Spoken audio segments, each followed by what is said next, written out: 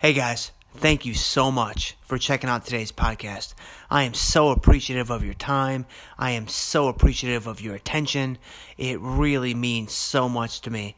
And, when it comes to these faith-only episodes like the one you're going to listen to today, I just ask that my Christian friends out there, I hope you guys give me a little bit of grace, man. I'm just a regular guy that loves Jesus, just trying to get his name out there a little bit more.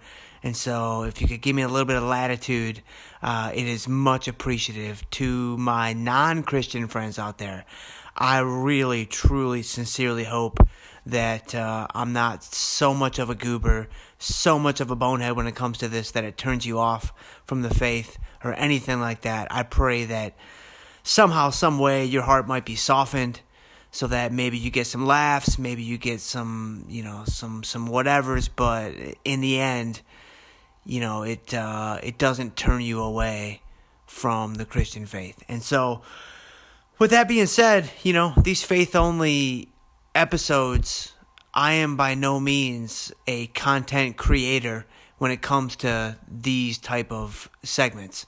I am a lot more of a curator of content where I'm really just trying to not so much formulate my own thoughts per se, but just kind of collect thoughts from people that are a lot smarter than I am, people that have been formally studying this stuff for a really long time, and then kind of sprinkle in my own flavors here and there. But for the most part, when it comes to fitness, when it comes to finance, I pride myself on creating original content. When it comes to faith, though, I'm not even going to try to do something that I know that I am not equipped to do. So with that being said, I really hope you guys enjoyed today's podcast. I'll see ya.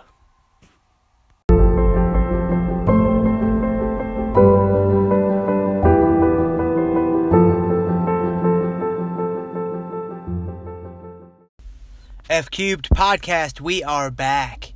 And I wanted to do a faith-only piece for you guys because this is something that was in my mind, actually, ever since I recorded that episode. I guess it was probably a few episodes ago now, with the circular or acircular approach to applying the gospel in your daily life. So if you guys go back, it was probably a few episodes ago, maybe a couple of weeks ago, when I did that piece about applying the gospel in my daily life and how I viewed it very much as being circular in fashion.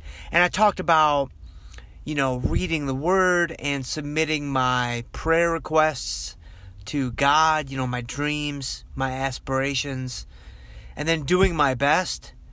And then the key to the whole process for me, and kind of the revelation I had before, just before that podcast, was resubmitting back to God. So kind of the final piece to the puzzle, or the final point on the circle. Well, the first thing I want to say is I definitely left prayer out of that circular approach, and that absolutely has a place in that circle. And so I don't know, I'd have to go back and listen to that podcast. Maybe I did mention it. In this moment, I feel like I probably forgot, actually. And so let me go ahead and without having to redo that whole podcast, let me make a quick edit or amendment to that circle. And let me be really clear that prayer absolutely has a home in that circle. And it's kind of funny. I'm actually going to do a segment, or probably multiple segments, kind of on the power of prayer and kind of what prayer means to me and why I feel like it's so important. One of the questions I had, without getting into this rabbit hole too deep, one of the questions I had for so many years, and still have to some degree to this day, is why do my prayers matter? Like, if God really is, omnipotent and omniscient and fill in the blank, if he's got all the omnis covered, why do my prayers even matter? Like, why should I even bother praying when God's got his mind made up anyway? And so that's an interesting question that I think a lot of people have. And I'm not even going to pretend like I have, the answer to that question. But I do have a very interesting at least interesting to me. You guys may not feel it's that interesting at all, but I think I have kind of an interesting take on that whole thing. But I'm going to leave that for a separate podcast. But prayer has a home in that circle for sure. And I actually heard, so when we were in Charlotte, we used to attend, we never really found a church home that we felt really comfortable at, but we spent a lot of time at Forest Hill, which is a great church. Just a very gospel-centered message, and it was really, really great. And the lead pastor there, Dave Chadwick, used to say, and I don't know if this was his thing or if he pulled it from somebody else, but he used to say, I don't usually pray for 30 minutes, but I don't usually go 30 minutes without praying. And when I heard him say that, this was years ago now, this was like 5, 6, 7, 8 years ago, when I heard him say that, I'm like, wow, that's crazy, man. Like, you're taking this stuff, like, way too seriously. You know, you're praying, like, way too often. That's unnecessary, right? That's over the top. Like, slow your roll, dude. Like, nobody needs to pray that much. And it's funny because now that I've just grown so much in my walk and, you know, my heart has undergone a total transformation, I actually agree with that. Like, it's crazy. Now, I don't think I pray every 30 minutes. I certainly don't. But I pray multiple times per day, almost every day now. And it has had a profound impact on me. And so I just wanted to, you know, kind of talk about that in reference to the circular thing from a couple weeks ago. Since today's segment is very circular in nature in terms of how we might apply the gospel to our daily lives. So I wanted to mention that. But this whole business about the daily application of the gospel being circular in nature is very, very interesting to me. It's interesting to me because of, you know, all the reasons I shared in the podcast a couple of weeks ago, and submission and prayer and being in the Word and resubmission and all that stuff. But it's even more interesting to me because of something that my wife actually brought to my attention. And as I was kind of sharing my idea of the gospel being circular in nature to her a few weeks ago, she said, you know, Jim, it's actually, not only is it circular, but it's kind of like a snowball. She said it's kind of like a snowball where it builds over time. And I heard her say that, and I'm like, wow, that's really, really good. That's so good because it's so true, man. I mean, not only is it a circle, but it's an expanding circle. Not only is it a circle, but, you know, you gain momentum over time.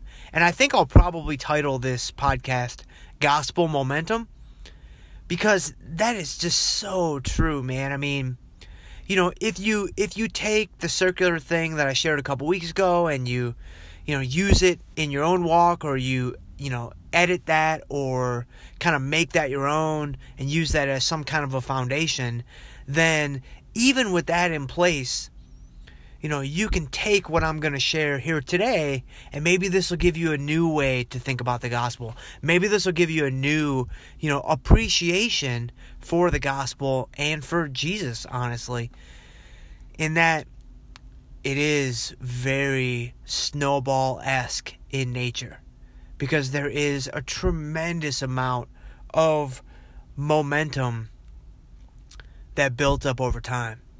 And the way I like to think about this is through the Christological lens. And so, you may have heard the term Christological lens before. You may not have heard that term before. And so, the word Christological in its traditional form, if I'm not mistaken, and I could be, but I think I've got this one down.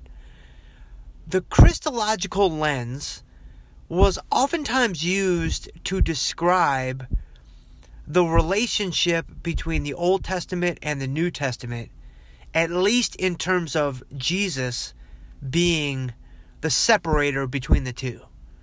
And so, everyone in the Old Testament was hearing the prophecy of Jesus.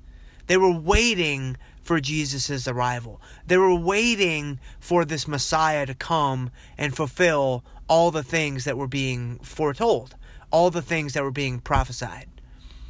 And so they were looking forward to Jesus in the hope that he would come. So their view through the Christological lens was very forward-looking. But if you then fast forward to the New Testament, specifically after Jesus' death and resurrection, now it's a very different perspective that everyone has, right? All the gospel writers and, everyone in that time, they were now looking back on Jesus' life. They were now looking back on Jesus' death and resurrection, not as a hope, but as fact, as literal fact. He came, he died, he rose. Like, I saw it happen. I saw his death. He was resurrected. He came and appeared to me. Maybe I was one of the 500 that he came to, that he appeared before at once. If you were one of those people, you actually were there, like, in the mix, in the fold, as all these events were taking place. So your viewpoint of Jesus was very, very real, and it was very much a fact.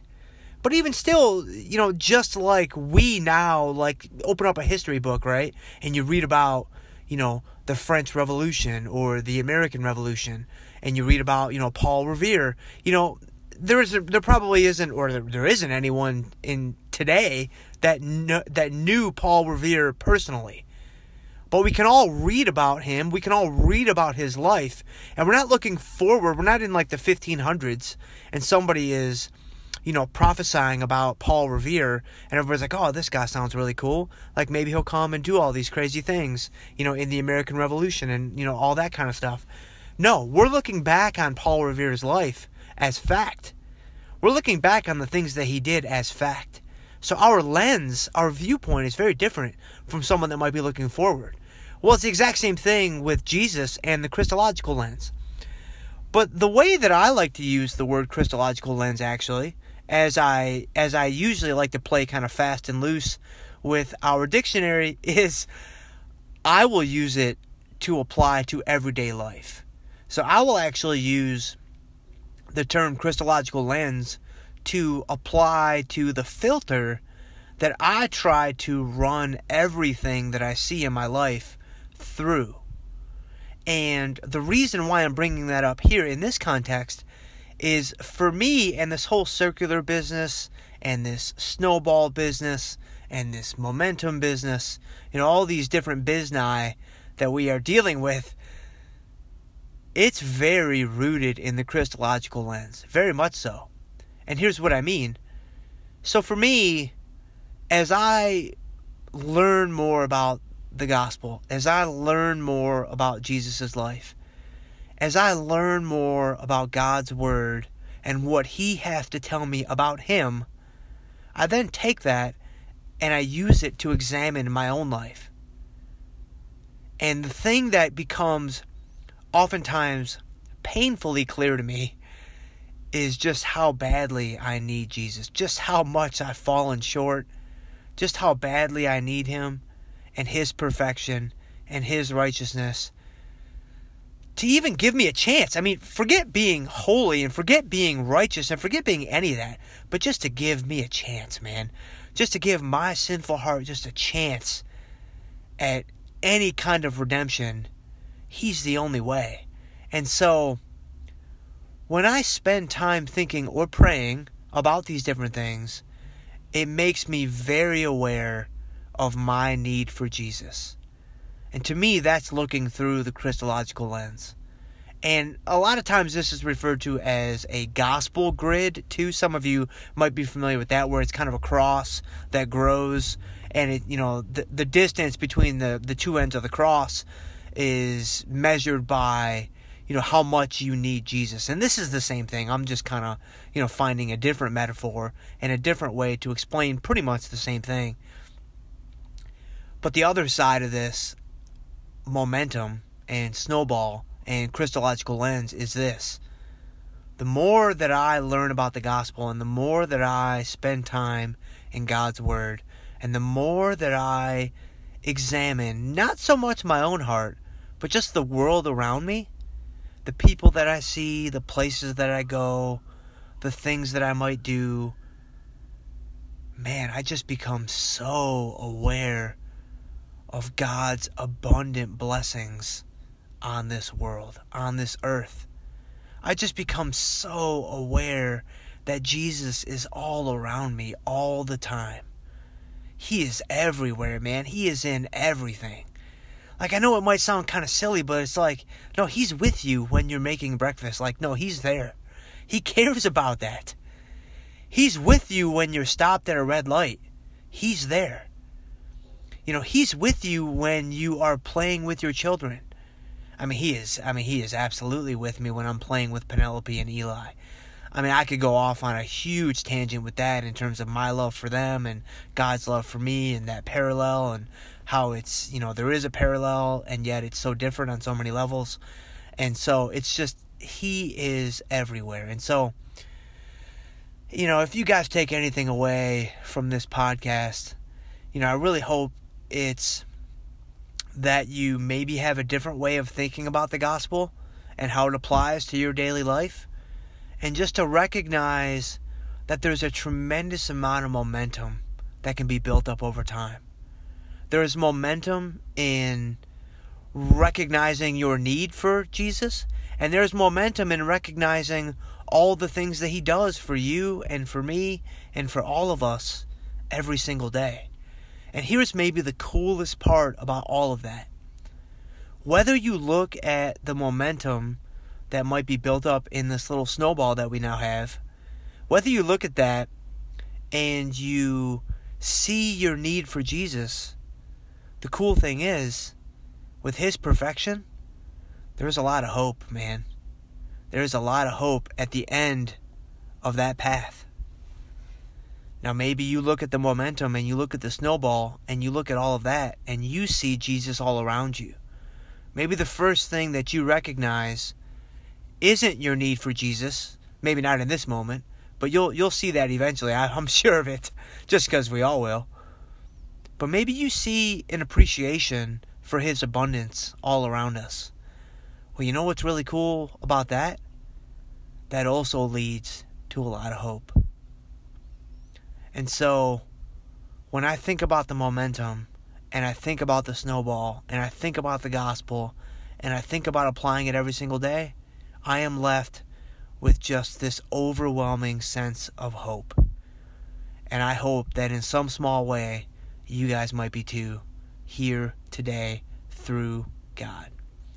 And so that's it, man. That's all I got for you guys. I'll see you guys next time for the next podcast.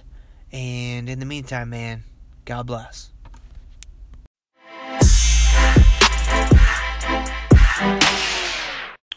Thank you guys. Thank you guys so much. If you wanted to take 10 seconds and hop on over to iTunes and leave me a rating, you can 5-star it, you can 1-star it, but you obviously should 5-star it. Write me a review. Man, that would mean so much to me. I would be so appreciative. And yeah, that's it. God bless you guys.